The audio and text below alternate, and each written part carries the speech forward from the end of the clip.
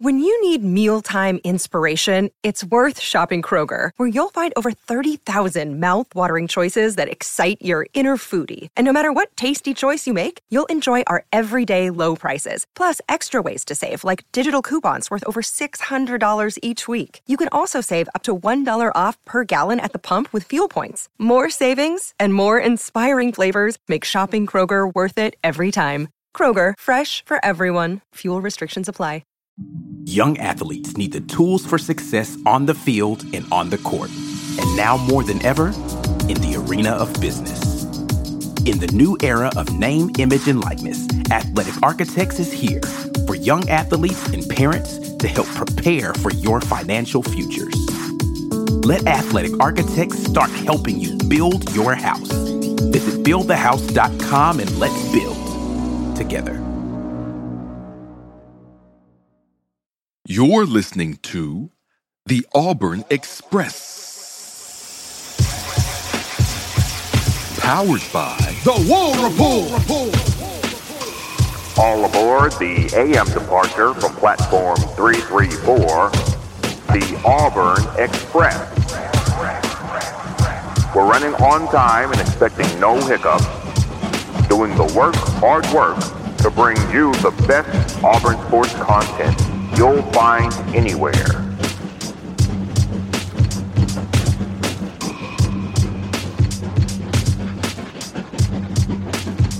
What's up, War Report family? We are back with another great edition of the Auburn Express podcast powered by the War Report. It's Thursday. Joining me, as always, it's Mike Mack and Memes. I got my guy, Auburn Memes, my girl, Brandy Mack.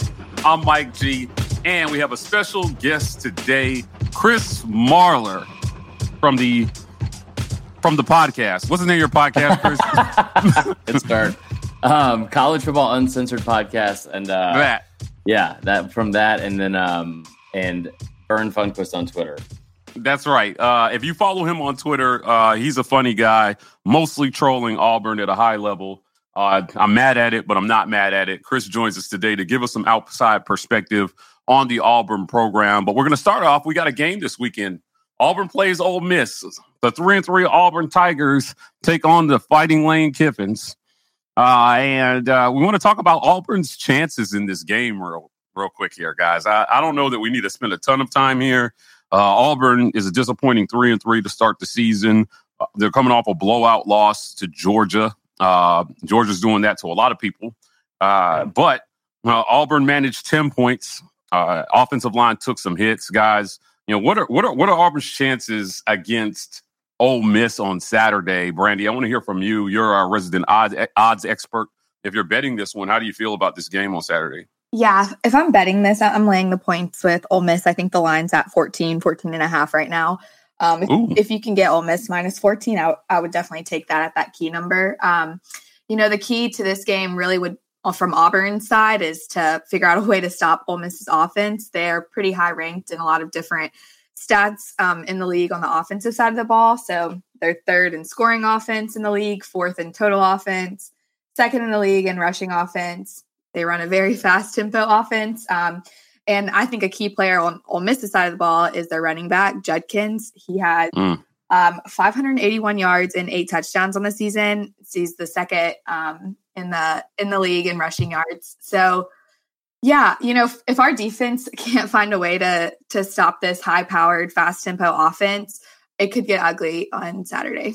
That's kind of let's stick there for a second, talking about defense. I feel like, personally, when you watch these Auburn games, the defense isn't playing as bad as is projected on the scoreboard because they just can't score any points. Again, they hung in there every game they've been in at halftime. It's been like a one-score game or a close game at halftime. Only for the defense to tire out and get run off the field in the second half. Chris, from an outside perspective here, should Auburn fans have any hope Saturday versus Ole Miss? Okay, see, and what's weird about this is I talk about this with Memes a bunch. Is I feel like I've actually been more almost pro Auburn this year than ever, and I've thought that Harsin wasn't going to be on the hot seat. Now here we are, and you hear Kiffin talk about it in this press conference this week, and it's just become a running joke, which sucks. Auburn, a program like Auburn should always have hope. I mean, just should always have hope. And we've seen Ole Miss struggle at times. They struggled against a Tulsa team, even though that offense is very, very good and very different than how Auburn is going to be. If you're Auburn, you have to do what you haven't been able to do all year, and that is win the second half. And that sounds almost cliche. Brandy and I talk about this a bunch from a gambling standpoint, but there's a few bets in the SEC this year that have become almost system plays for me. And one of them is taking whatever the second half is of whoever Auburn's playing. I did it against LSU, and I did it against, I'll do it again this week with Ole Miss at 6.5 because I think it's free money. Ryan Harsin's just been really bad in the second half of games, especially in the fourth quarter. So you have to find a way to not just be in it in the first half, because at this point, I mean, y'all are up 17-0 against LSU, and I'm hammering LSU money line the entire time because it's just the way we've seen this play out so often. And now they're going on the road. I don't know if they can play for 60 minutes like that. I do think they have an answer at quarterback, though, finally. Dude, what a sad fucking sentence. Like hammering the money line on the other team in the second half. It's like a foregone conclusion that Auburn just isn't going to score any points in the second half of any of these games. Right. And they have not been able to counterpunch the counter punches, is what I've been saying. Mm-hmm. Once teams adjust, Auburn has not been able to adjust. Memes, jump in here, buddy. Talk to us about Auburn's offense on Saturday and what we reasonably can expect from the Tigers is a much beleaguered offensive line and, a young quarterback who's doing his best. He was under a ton of pressure against Georgia. They registered 0 sacks on him under the circumstances, which is quite amazing. But he is by no means not running for his life. And what can we expect on offense from these guys on Saturday? Well, first and foremost, swear jar from your last take. It's been that kind of season, man. It's been that kind of season. If my mom is listening, she's like throwing holy water on her iPhone listening to our podcast. But I mean, this is enough to make the holiest in the holiest of men swear, is it not? Oh yeah. Yeah, I mean, I'm at this point where I'm just like, this is Auburn football is making Mike's mom just real upset right now. So look what y'all caused to happen. Her baby boy swearing on the mic. But as far as the game goes, and I hate to say this because last week I was anti-booging, and I guess I still am. Maybe that's just regular booging at this point, but the game honestly went exactly how I was expecting it would go. I had mentally pretty much prepared myself for this for probably the better part of the last 12 months. And I hate that it's that way. And I feel like so many people knew that was coming. I mean, for months it was Auburn, Georgia. That's going to be a beatdown. And it's always hilarious because no matter how much you prepare for it, you get beat 42-10, people go ballistic, and it's awesome. Even though 3 days ago, they were like, oh man, they're going to kill us. I don't even care when the hell that game's going. And then the second Stetson Bennett runs a 60-yard touchdown, people are like, fire everybody, leave them at the tarmac, all that stuff. It's fan behavior, just never gets old. But yeah, I mean, the offensive line, I know I've said this, I didn't think we could go backwards from 2020. Yeah. But I thought legitimately, if you had told me hey, 2020 will probably be the worst Auburn offensive line you'll ever see in your lifetime, I'd have been like, yeah, facts. That's probably a fair bet. That is the fact that I thought worst case scenario. So maybe this was me booging all offseason that, hey, this offensive line will be at worst just what they were last year. A little nervous with Brahms out, but I was like, hey, Tate, he'll probably pick it up in time. There would be a little setback, but overall, the worst case scenario, they'll be what they were last year. At best case scenario, they'll be marginally improved enough, which marginally improved enough probably could have been at least 7 or 8 wins, especially given the outlook that the SEC West has currently. And it's not only just a slight regression. I mean, it is just a major leap backwards. And I mean, it's not guys that don't have the skill. It is just guys not picking up blocks, doing everything. And that is just putting Robbie Ashford in a horrible situation. I mean, he was 13 for 38, but how many of those missed passes were just throwaways because he had nothing else to do with the ball, which is what you're supposed to do there. But the fact that you had to go on the road and you had to throw that ball nearly 40 times, that's not great. And we look back at recent Auburn Georgia games and similar narratives of having to rely on one side of the ball, but then run it with Tank. Well, that didn't work so well either because those rushing numbers, well, do we really need to go into those? Tank was, let's see here, 10 for 19. So that's an average of 1.9. That's nothing against Tank. You're just getting swallowed up. I mean, Jarquez crazy. Got a whopping one more yard than he did for 20, and Robbie led with 52 yards based on just a lot of just quarterback scrambles that were there. But needless to say, completely stalled out on the offensive side of the ball. I mean, a lot of that is in Auburn, and also you can't take away the fact that Georgia's really good defensively, and it's not really too hard to draw up a game plan to outcoach this offensive staff. So that's what I saw over the weekend, Mike. It's not too hard to draw up a game plan to just show up this offensive staff. You led me right into the last thing I want to talk about with this game because I don't believe Auburn is going to win on Saturday. And as one of the biggest Auburn homers, I can tell you reality just has to set in at this point. This is not a very good or even decent offensive football team. And how much of this do we lay at the feet of the coaches and the play calling? Like, you kind of know your offensive line is what it is. Is there any way, Chris, you can anticipate for your line to play this bad? And as somebody who pays attention to Alabama football, let me tell you what I hate when our fans say. I hate when Auburn fans say Bryce Young didn't deserve the Heisman last year. I've never said that, Mike. Oh my goodness. I see it on Twitter all the time. Bryce Young didn't deserve, he wasn't the best player. And I just think it makes our fans look ignorant and stupid and like they don't watch football because Alabama had one of the worst pass protecting offensive lines in the league last year. And he put up historic numbers behind that line.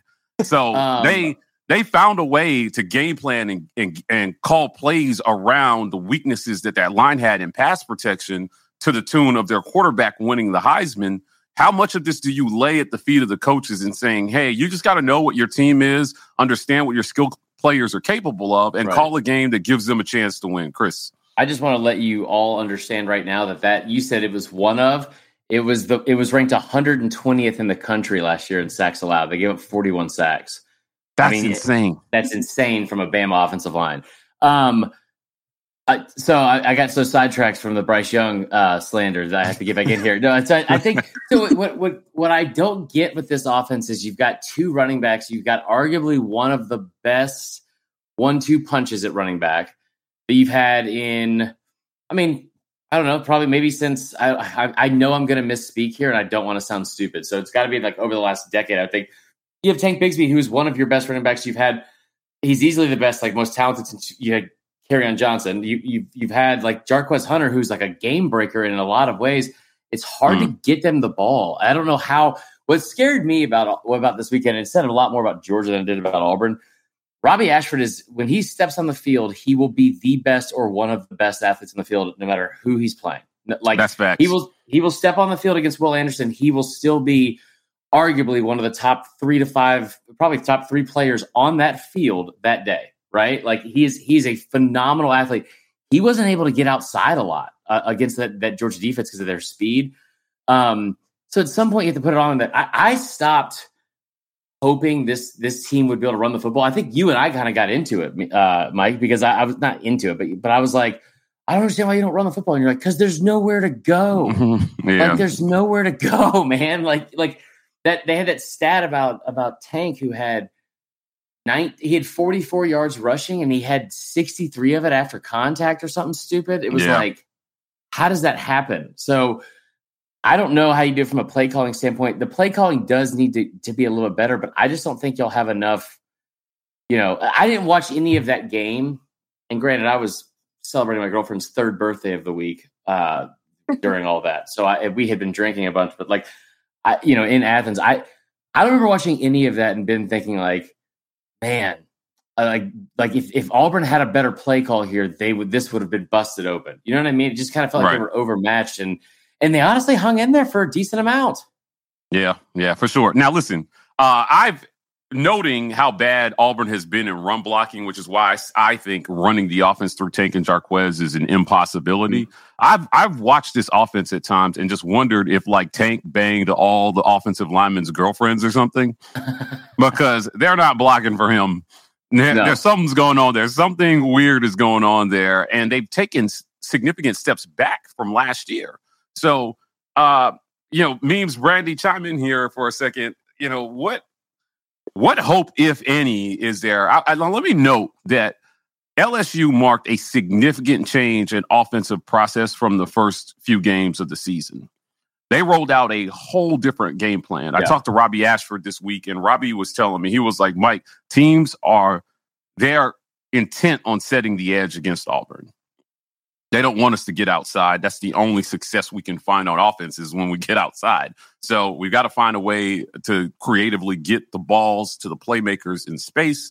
But it's really hard. Georgia is a great defensive team. What do we expect, guys, on Saturday from Auburn? And is it realistic for fans to have any hope that there could be a third offensive pivot to try to show Ole Miss something that they haven't put on tape yet? I don't even know at this point, like, what our offensive identity is. Usually when you have a weak offensive line, you run a spread offense. And correct. Don't really know what Auburn is doing on offense. Like, you look at it and you're like, okay, they're at least the last week 2 weeks ago against LSU, they did in the first half, have a quick pass offense. It looked better. And then the second half, I felt like we saw a totally different offense, or LSU just figured it out and made adjustments. And then the Georgia game happens, and it's like, this looks like a totally different offense again than what we saw the week before. I think Brian Harsin and his staff are still trying to figure out their own identity on offense. And so I don't know what to expect on Saturday. I think if we want to have any chance at winning this game, though, we have to get a defensive touchdown or a touchdown off of a defensive, basically a turnover, essentially. Okay. That's kind of what I see. Because right now, like you said, if you look at our defense, the scoreboard makes it look a lot worse than what they're actually playing. The issue is our offense is on the field and right back off the field. So our defense doesn't really have time to rest during games like they should and need to be able to perform at their best. Because I think our defense has gotten a little bit better since the beginning of the season, not necessarily to where I even expected it to be yet. But I think some of that is in part because our offense is just off the field so fast. Okay, so Brandy believes that Auburn must sacrifice their firstborn and pray for a miracle on Saturday to win. Memes, what do you think? How do Auburn fans have hope on Saturday? Well, I just need to interject one quick little point from something you brought up earlier. Not me searching Bryce Young on my tweets to see my top tweet saying, can we all just agree Bryce Young isn't a Heisman quarterback? surely I would have said that. And surely 80 people wouldn't have retweeted it and 973 wouldn't have liked it. But my God. I wonder, can you also do a double research and figure a double search here and figure out what my response was and how many F words were involved in it? Oh, yeah. Yeah, I'll definitely I'll definitely look around, but I would also be lying if I didn't say that there might have been some other very well engaged tweets along that neighborhood, but we can talk about that at another time. But we're gonna have to circle back on that one. Yeah, we'll talk about that later. But no take backs. Anyway, so are we talking about what this outlook looks like this weekend for Auburn versus Ole Miss? I think I'm ready. I don't want to be ready, but I think I'm ready. Okay. 1, 2, 3, let's go. So looking at the schedule here, and for me, I'm going to boog again because I anti-booged so much last episode. So I'm going to be like the bastion of hope because I know all you pessimists aren't going to have any good things to say. So somebody's got to rise to the occasion. The one thing here is Ole Miss's schedule through 6 games has been like really, really bad. I mean, who could just like have a better like starting SEC play with Kentucky and Vanderbilt? Now, granted, Kentucky's really good right now, so that's a little bit of an asterisk, but still, it's Kentucky and Vanderbilt, which also was after playing Troy, Central Arkansas, Georgia Tech, and Tulsa. So it's not like Ole Miss has had a just brain beater schedule, but also there have been plenty of games in there that they've like struggled with and have not really passed the eye test very well. But also they're 6-0. So it's like, which way do you really want to look at it? It's like, are we looking at 6-0 or are we looking at the eye test? And they really should have tripped up in that Kentucky game. Now, granted, this is a better Kentucky team than most decades when you would refer to Kentucky as what they would normally stack up as in SEC play. But all the same, you had struggled to Vanderbilt. You had a wire-beating game that was pretty much self-imploded by Kentucky. And there were some other games in there, like you were pretty neck and neck with Tulsa for a while. So Ole Miss is loaded with a lot of transfers. Now, statistically speaking, across the board, as Brandy had kind of mentioned earlier, there's a lot of good stats, but there's also a lot of new players on this team. You got a quarterback named Jackson Dart. So that's like that's with an X. That's a tier. Yeah, with an X too. So that's a top tier. That's a top tier quarterback name. So you really got to be careful betting against a guy like that. He's right about 63.6% passing right now, 1,300 yards, 8 TDs, 5 interceptions. So decent numbers, not world-beating numbers, but they're decent enough. Rushing-wise, Ole Miss's total rushing yards, thank goodness I didn't come prepared, or I would have actually had to have known this. Intervene, elevator music. Brandy, do you have that handy? They're second in the league in rushing offense. They're second? Who are they? Are they behind Bama? Yeah, they're second in the league in rushing offense, and they're essentially like their star running back is Judkins, and he's having a pretty decent season. Yeah, I just realized I was talking about rushing. I was like, I don't even have that pulled up. So there I go, looking like an idiot. But that's a great segment to follow up what I said about the Bryce Young tweet. So just sticking on brand. So where Auburn, I think, really has hope, and this is really grasping at straws right now. But I mean, it's solely just like the odds of compared to Kentucky and Vanderbilt, top to bottom, Auburn is a more talented team than they are. Now, granted, those teams, even Vanderbilt, might be better coached right now. But if you just talent for talent, tit for tat, Auburn's got better guys on the team. So this is going to be the most talented team that Ole Miss has faced. So maybe we'll actually see what they can do when that talent gap is a little bit more skewed in that direction. I mean, this is an Ole Miss team that most of the players that are still on this team had a field day with last year, so at least for a half. So it's going to be a matter of, are these guys going to wake up, and what's the game plan going to be? And at this point, it's going to be, what does the mental look like? If these guys can just shake off these past few weeks and wake up and say, hey, we're ready to go, because LSU, not well coached right now, a lot of issues. There's still a lot of talent on LSU. Auburn hung with them. I wouldn't go as far to say that Ole Miss is as talented as Auburn or as LSU if you're just looking at guys on the depth chart. Now, once again, they are better coached. But can Auburn come in and just play some physical football and have just somewhat of a competent game plan? And once again, going back to the whole, what's Robbie Ashford going to do? Can they do it? And are these guys that have been kind of banged up on defense, and some of these, linemen who we lost at really deep in that position anyway, can they just come out and just do just enough to hey, can we average better than 1.9 yards rushing with Tank? So Auburn's got to play scrappy ball. And I mean, this is where I'm really grasping at straws here. At some point, Auburn just got to at least upset somebody. And I know we're in a really bad place if that's the take we're taking. But that's kind of where it is. They're at least going to get one more SEC win. And there's really no other reason for that than just yeah, probably. Law of averages. Right. Brandy, they'll probably get one. So hopefully this could be that one. Brandy, you gotta. Yeah. So since Meme Sunshine pumped a little bit there, my only tidbit of sunshine pumping here, Chris mentioned how Auburn is yet to cover a second half this season. Ole Miss only scored 3 points in the second half against Kentucky. So that is my only kind of sunshine pumping little bit of hope there, is that the one team that Ole Miss has played, that is a decent team. They lost to South Carolina this past weekend. They didn't have levies, but they're a decent Kentucky team. They scored 3 points in the second half. So that's my only little tidbit of sunshine pumping there. It is possible to win the second half against this Ole Miss team. But I don't know how we do it. Hopefully we can do it. I don't have the answers to that. It's going to take some luck going in our direction, I think, is basically where I'm getting at. Do you know how many points Kentucky had allowed all year in the second half going into that game? How many? 13. Wow. Would it kill you? Would it kill you to pump any sunshine, Chris? I mean, just a little bit. Yeah. I've been doing it all since the summer. That's how we're all friends, idiots.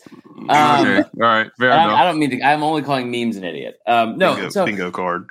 I think that only the second half memes. Brandy's a woman and I'm black. You can't call us names. I think we're protected. I think that you guys can do I think you guys will be able to do stuff a little bit early on. But Ole Miss, the thing that scares me about Auburn in this game is that because there is a path to hang on to it, because Auburn is not a great second half team like we brought up, but neither is Ole Miss really this year. They're averaging under 14 points a game in the second half against FBS teams, but they jump on you early. I know what happened last week at Vandy, but like this is only Auburn's second game on the road. And you think about some of their last games away from home. You had the game against Houston and Birmingham Bowl. You had the South Carolina debacle where you're up 14-0 in the first quarter. You had the game against A&M, which is, they were kind of outmanned, but you're still like at that point, what are you guys like 6-2 going into that A&M game? And you only put up 3 points. So that's where my concern would be, is just putting points on the board. They could have come out of that weekend inexplicably in control of their destiny in the West. Yeah. And just flopped it. So, again, Auburn versus Ole Miss this weekend, guys. Auburn has taken on the mantra, if you can play bad, we can play worse. So don't worry about losing the second half.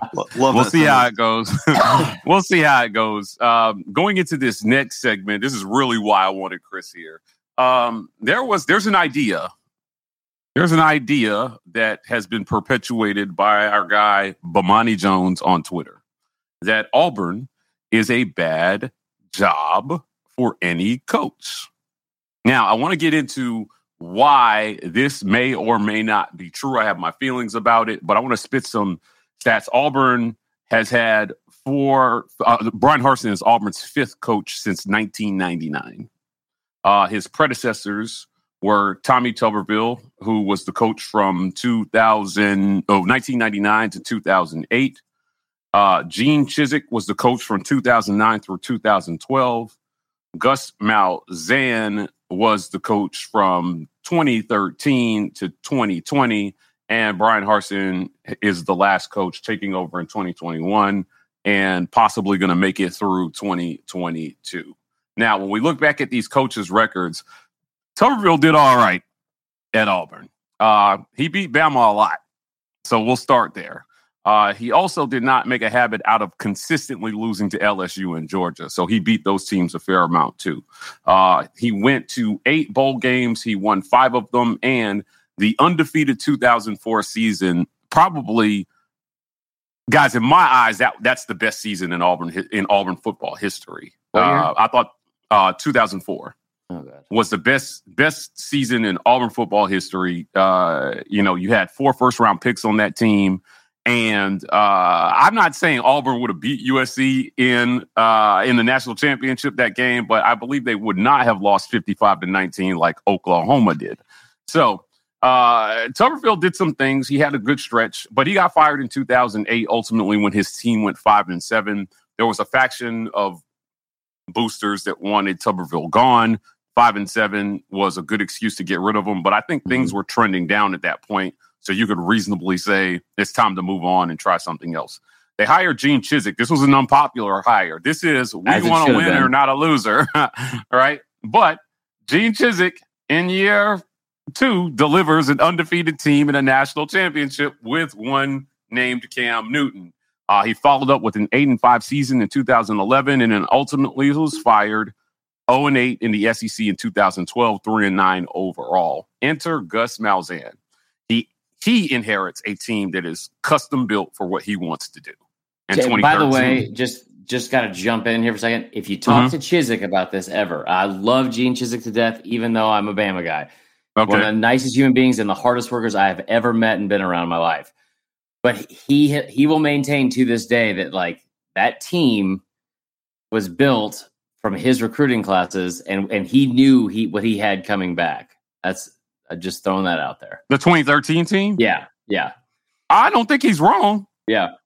I don't think he's wrong at all. He just didn't have a quarterback. 2012 would have been a fine enough team if they had a quarterback. Yeah, I'm going to go back to that in a second. And a receiver, I guess. But essentially add Nick Marshall, and that's your 2013 team. I mean, he went out and he found a quarterback. That's been Auburn historically. Find a quarterback, make it to a championship. Gus enters in 2013, and right out the gate, 3 seconds from a national title. I was there. Chris, I was there. We traveled all the way to Pasadena. We spent ridiculous amounts of money on tickets. I don't even want to tell you about my tragic story from that night. It'll be depressing as shit for everybody. Memes, love you for that. We stood there with hope for most of the game, only for Gus to do what only Gus does best, which is blow it in the big game. He follows that up in 2014 with an 8-5 record. Auburn entered as a preseason number 6, finished 22nd in the AP poll. Entered November in the top 4. Yep, that's right. That's right. He was an AP high of number 2 that season. 2015 comes along. I'm going to spend some time on this one, guys, so we have our facts straight. This was another preseason number 16. This team finished unranked. This was the Jeremy Johnson debacle. This was the heir apparent that never was. So Jeremy didn't do what a lot of people expected. And at this point, people maybe started wondering if Gus can develop a high school QB. 2016 comes. Auburn enters unranked. They finish 24, but they get blown out in the Sugar Bowl by Oklahoma. They finish 8-5 on the season. Respectable, but not the ending anybody had hoped for. 2017, this was extension gate. Auburn takes down number 1 Georgia and number 1 Alabama in a 3-week span.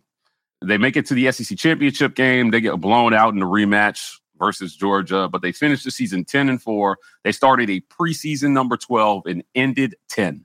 2018 comes along, 8-5. 2019, this is the year of the Knicks, 9-4. We saw some promise maybe from, again, the prodigy that we thought Bo Nix was. 2020 comes along, 6-4 on an all SEC schedule, and the powers that be had enough of Gus Malzahn. So Gus got 8 years to do the job, and then enter Brian Harsin. Guys, Auburn has had 5 coaches in about 23 years. And I've seen other schools, Chris, move on from decent coaches. Like when Georgia moved on from Mark Richt, I don't think anybody would argue he was a bad coach. But they could never get over the hump under Mark Richt. And they decided to take a chance on Kirby Smart when they got a chance. I think that paid off for them. Yeah. Is the narrative that you cannot have sustained success at Auburn, or that you're not going to be given enough time to do the job and build at Auburn? Is that narrative accurate? And if it is or isn't, why or why not? So the second part of that is the only sentence that would be accurate. Like you can't have sustained success. You're living in the longest running nightmare for Auburn fans currently. Like you're in a 15-year window where Nick Saban has dominated college football and still managed to lose 3 national championships, right? Like, which is, I can't even said that, but anyway. But you've had 3 years in a row. It's like LSU, Bama, Georgia have won back to back to back, and you have been ranked in the top 10. Let me double check this, but I believe you've been ranked in the top 10.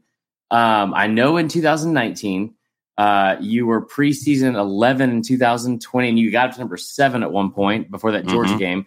So, and then last year you were at a high of like 12. So you've been ranked somewhere around there. And then you had to watch your rivals go win it. My thing is this: it's a crazy, fascinating kind of conundrum for Auburn fans to find themselves in, because you hired Gene Chizik, who was 5-19, and if anybody tells you, well, their defense was great at Iowa State, it wasn't. It was ranked in the hundreds in 3 out of the 4 major statistical categories. It wasn't. He wasn't a great football coach. That was the perfect Auburn hire, because they hired him to do kind of what Terry Bowden was going to do, in my opinion, which was we're going to put you in a position to succeed, but we are going to run things. And that's kind of what Auburn has always been about. It's like Texas, but in the SEC in terms of the boosters run the show, and it kind of feels like how it's always been. But sustained success, you could argue that you made it to a national championship game under 2 coaches in a 4-year span. You could have made it one in 2004. LSU prides themselves on, we've had 3 different coaches win us a national championship in the last 20-something years. Auburn's not far from that. They're, as a program, they're not far from that. So sustained success, you've been able to weather this storm of how good your two biggest rivals are that are on your schedule every year with Bama and Georgia. The only thing for me is giving people time enough to succeed. You could argue both sides of it, because if you look at some of just like since the Pat Dye coaching days, right? Mm-hmm. And I know we were bringing up mainly the top 20, but if you look at since Pat Dye's first year had a losing record. Tommy Tuberville's first year had a losing record. Yep. I understand what Gus Malzahn did. I understand what Gene Chizik did. I am still blown away by what Terry Bowden did in his first 2 years.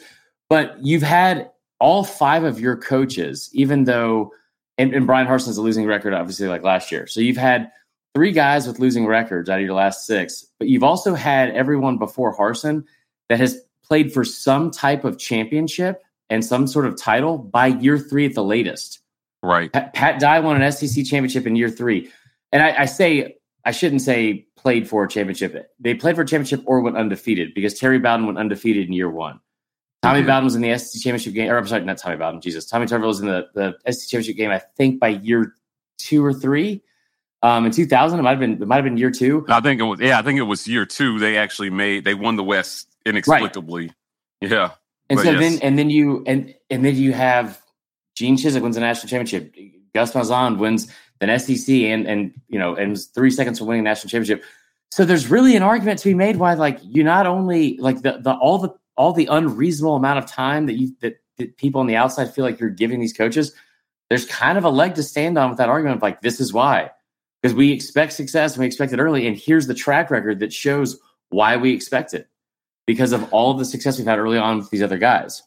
Right. So let's talk about Gus for a second here, because this is the gift that keeps on giving as far as his narrative is concerned. Right. And the idea that, Auburn shouldn't have fired him. Now, I know where you're going with this. I love this. I'm on the same page. Gus came in 2013 and did exactly what you said. Year one, just so close. Mm-hmm. But by every metric, he underachieved based on that level. Mm-hmm. So, he got back to one SEC championship game and got blown out.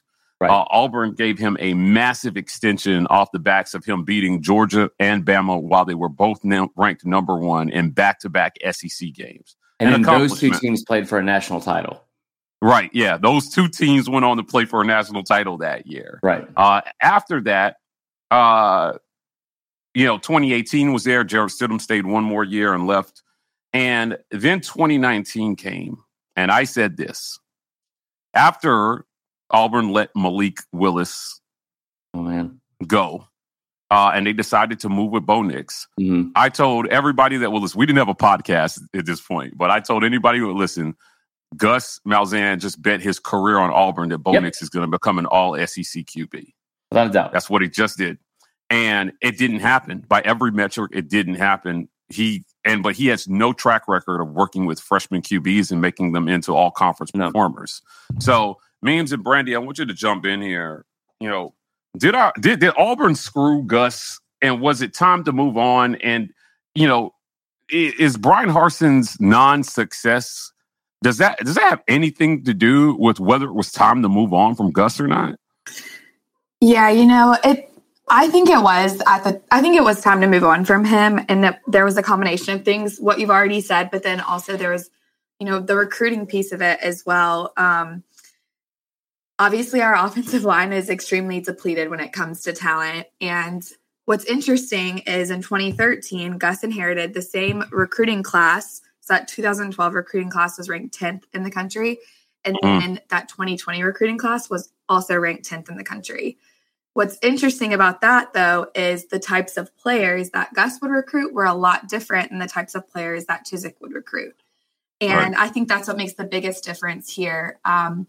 Is the talent that Harsin inherited was a lot different than the talent that Gus inherited. But Harsin, at the beginning of the season in his first year, really wasn't that far off from being a contender in the SEC West. He was a hurt Bo Nix away from essentially challenging Bama for the SEC West. And whether that can be blamed on Gus or not, or whether that can be blamed kind of on Harsin himself, he was dealt the hand that he was dealt. And, I question the in-game stuff that Harsin has had up to this point, but I don't think that Harsin's lack of success is fully tied to us moving on from Gus, I think is what I'm getting at here. Yeah. And then as far as like the argument for like, is Auburn a bad job or can a coach have sustained success here? And Chris just touching on, Alabama having the success it has had under Saban and stuff. Every SEC West team has to play Alabama. Every SEC West team has to play LSU. So, and then every SEC East team has to play Georgia. So our three biggest rivals, who all have more recent national championships than us, is every school that also plays against those schools every season. Are those also bad jobs too? Because that's a really common argument. And is Auburn a bad job because you have to go up against LSU and Alabama and Georgia every year? That's an extremely common argument in the national media when it comes to that.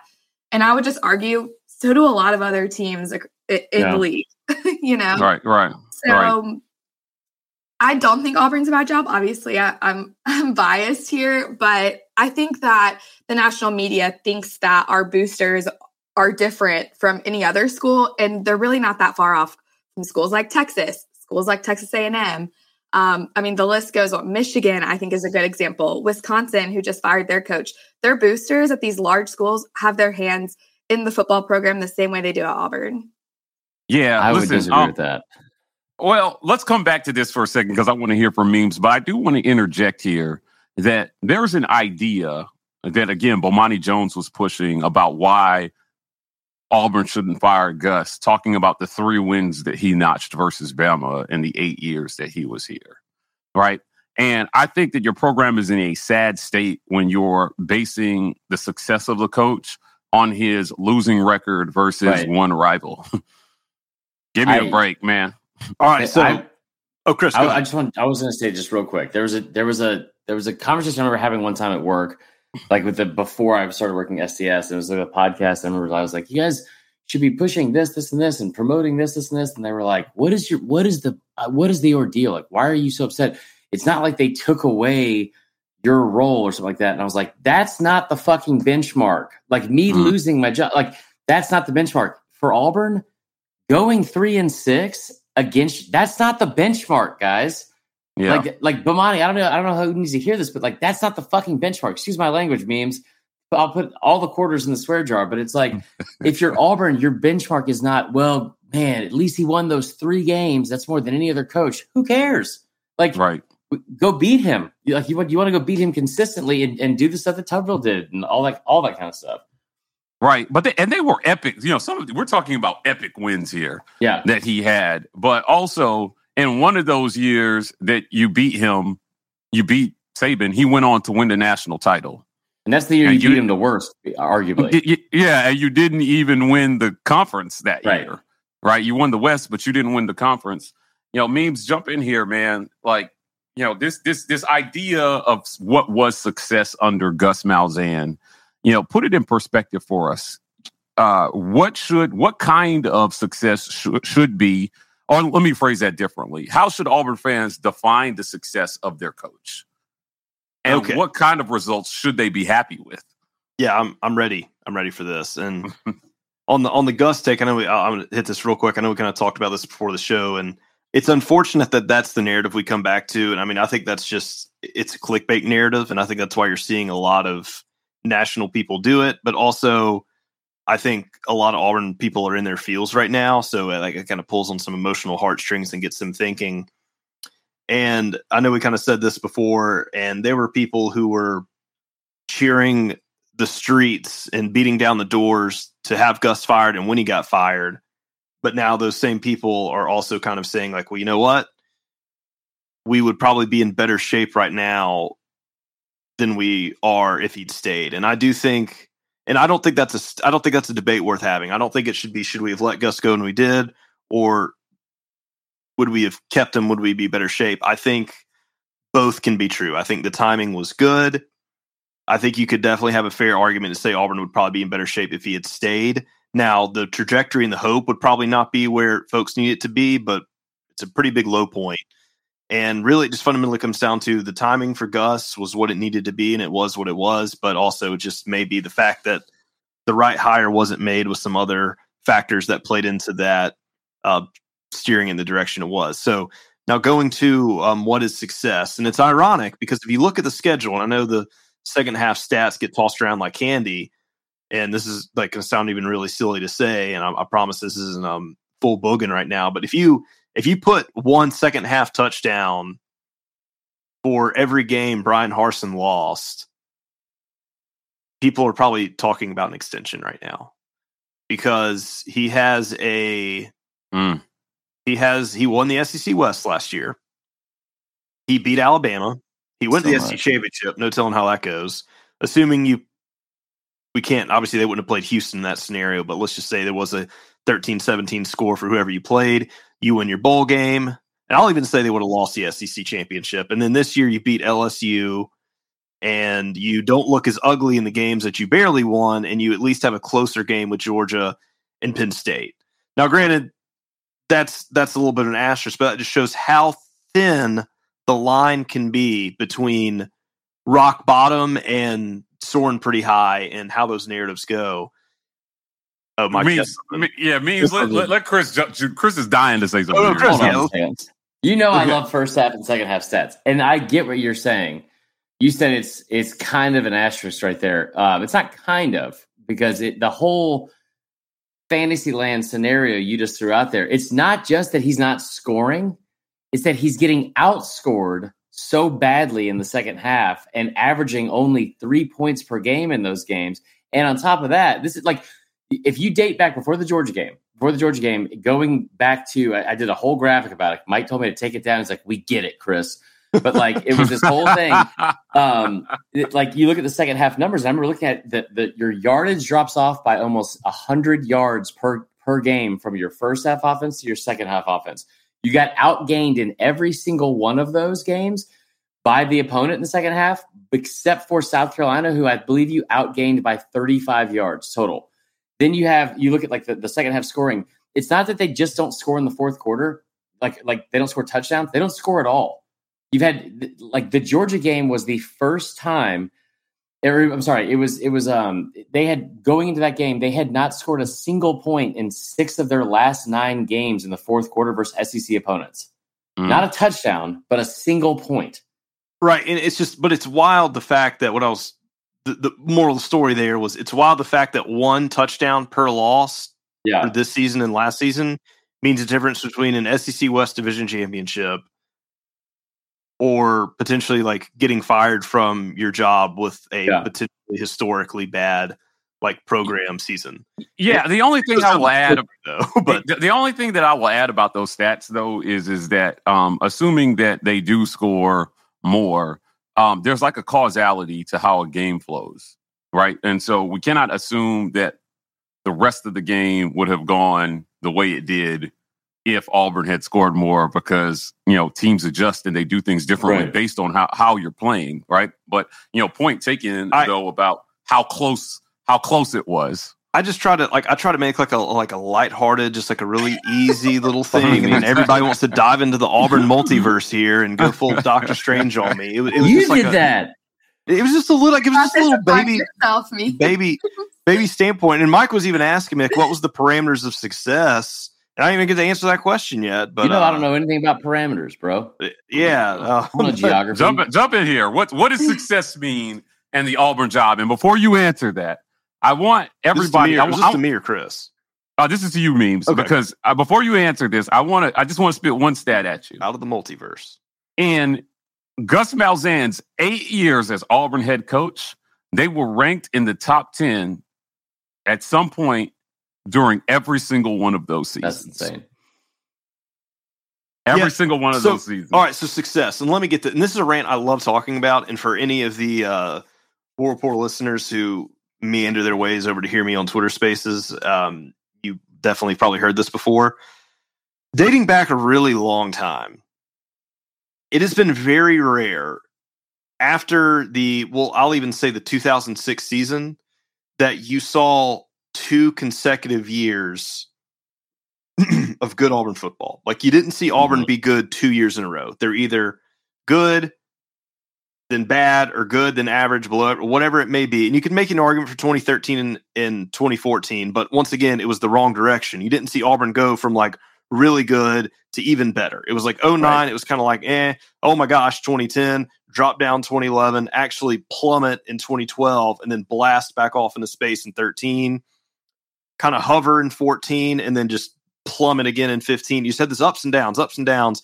Cap by 2017, you win the West, and then down again, really bad 2018, a little better 19. It just that has been what it's been like for Auburn for the last, ironically, since 2007, which is hysterically ironic because that was Nick Saban's first year. Not that really has to do with this, and it still goes into my, and I still haven't done it, but my doctrine of how Nick Saban ruined college football book coming soon. Yeah. But it's ironic that was the year, because after 2004, you had like a good 05, kind of had a little dip down in 26. You had a little bit bigger dip down. You kind of had this downhill slope, which inevitably led to the end of Tommy Tuberville, really capped off by 2008. But going to the success of it is Auburn has not had 2+ good years of football in a row since a nice flash in the pan of 2004, 5, and 6. You just haven't had consistency. You've had these just unprecedented, especially from a national perspective, like these major flash in the pans, these miracle seasons, and Auburn has just been built upon this team of destiny. And we've got to move away from the team of destiny model and build a consistent product. And I think that was what a lot of people had issues with under Gus's tenure, was it was just like, it was either team of destiny or just like very average. Yeah, for the record, 2004 to 2007 was the winningest stretch of Auburn football history.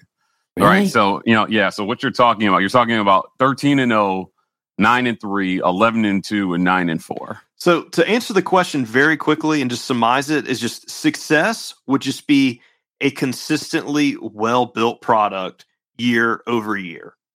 Just keeping the floor and the ceiling, like, don't have these just massive gaps between the two. Or if you do, it's going to be raising the ceiling really high. And that has been the problem. And that's why there has not been sustained success.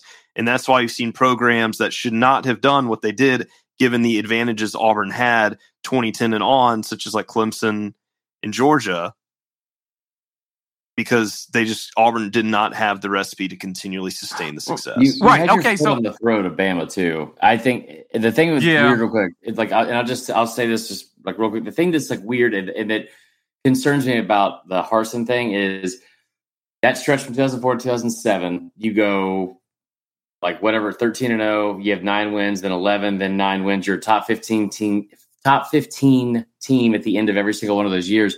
But what's scary to think about is then you hired Tony Franklin as your offensive coordinator. And that's the other part of it. Just shows you how big some of these coordinator hires are. It's like not just the guy in charge, because that guy, what you started doing, and I remember watching this happen in real time and just be like, just maniacally cackling at my parents' house. And I'm like in college, so I'm watching Bama bring in Julio Jones. It like they're bringing in Julio Jones, and then y'all are bringing in like, hey, we got a 5'9", 170-pound 3-star from so-and-so, but he's a really good athlete, high school quarterback, plays basketball, and you're like, oh no. Like they're bringing in like, I worry that that's the kind of like recruiting that's also happening right now that's going to be like the end of Harsin. Yeah, that was the Tuberville way, though. He would go after 2-stars that nobody wanted, like Jay Ratliff. That they had a history of turning those guys into NFL draft picks. Right. Now, I do want to make a point about, and we're running a little long here, but I think this topic deserves some time. Yeah. Is the idea, I mean, when you look at Gus, now remember, I just told you, every single one of his 8 seasons, Auburn was ranked in the top 10. Their lowest top 10 ranking during that stretch was in 2016. They were an AP number 8. They were as high as number 8. And I think those were the Sean White years, guys. So, I mean, you're talking about some pretty mediocre football teams. They had a number 1 overall high school recruit in Byron Cowart during that stretch that ended up transferring out. The amount of talent, perceived talent, that came through this program for the amount of success that he had was underwhelming. But I want to point out, and this is another thing that I hate when we talk about the 3 wins that Auburn had versus Saban during Gus's time. 2 of those were fluky as fuck, right? The kick six, while we love that moment, and it will forever reign in my heart. And it is the most satisfying way to beat your biggest rival. It's even more satisfying if you're beating them more consistently, but it was fluky. 2020, like it or not, was a fluky win. They needed 2 pick sixes to win that game. Auburn did not score enough offensive points to win that game. First off, you also needed that extra field goal at the end of the first half, which we're not going to get into. Again, just really fluky wins. And so whenever Auburn wins this game, this Iron Bowl, it's a miracle. And whenever Bama wins, Sans last year, it's a blowout. Right? But we're giving him credit for beating Saban a few times, 3 times, but consistently getting ass blasted versus LSU and Georgia. Mm-hmm. Why?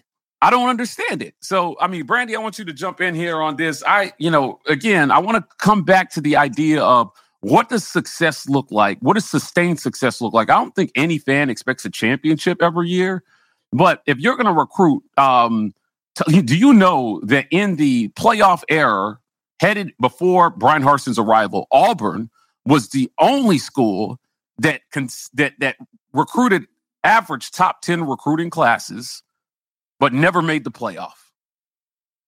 In that 8-year stretch, they were the only school to average top 10 recruiting classes, but not make the college football playoff. Yeah. What is the expectation here? What should we be hoping for? Well, just wanted to touch on one more thing before I answer that question, because you were just talking about how fluky 2013 was. In 2010, when Gus was the offensive coordinator and we won the national championship, that was with one of the best players that has ever stepped foot on a college football field. Like, keep that in mind. So when everybody still won half the games by a touchdown or less. That's how good he was. That team was not great when you look at it from an overall perspective. But Gus, as an offensive coordinator, and likely why he got the job as head coach, is because of 2010 at Auburn. Well, hold on, wait. Let me add this. I want to say they won like some crazy amount of games where they were down by 2 scores.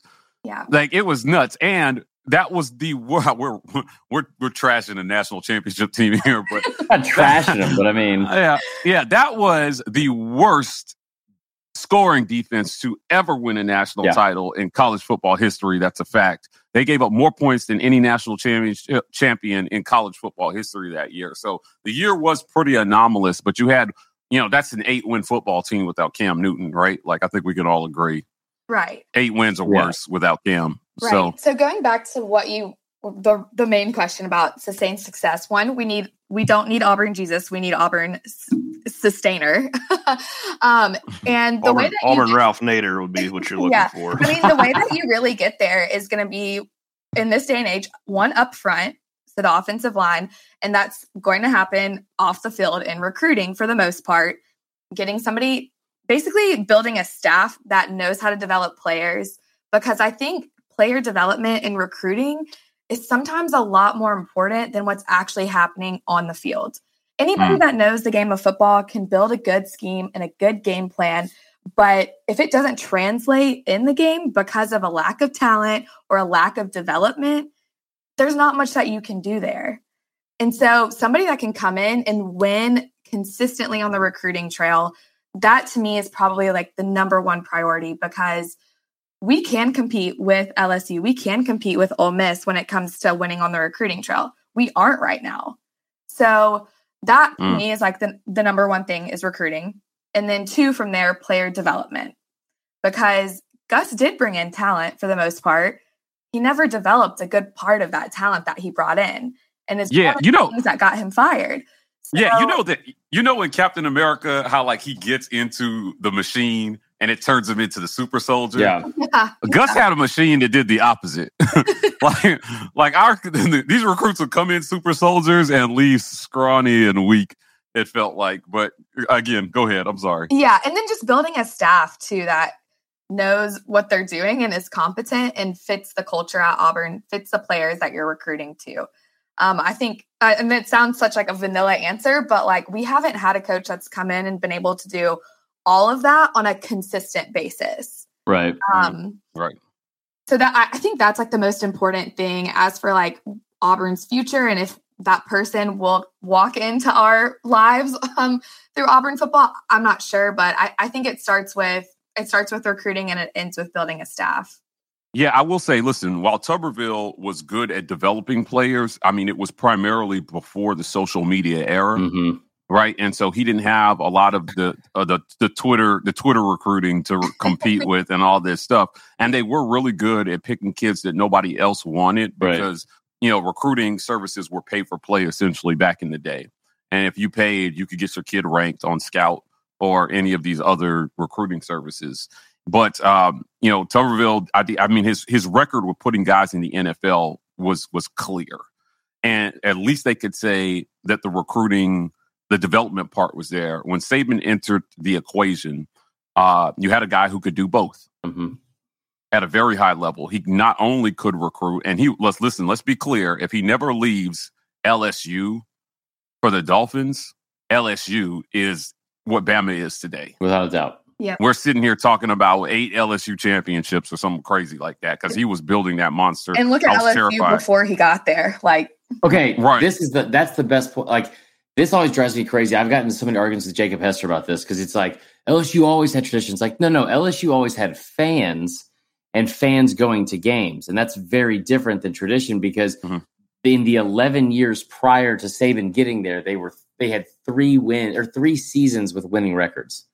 At the 11 prior. Yeah. Wow. Yeah.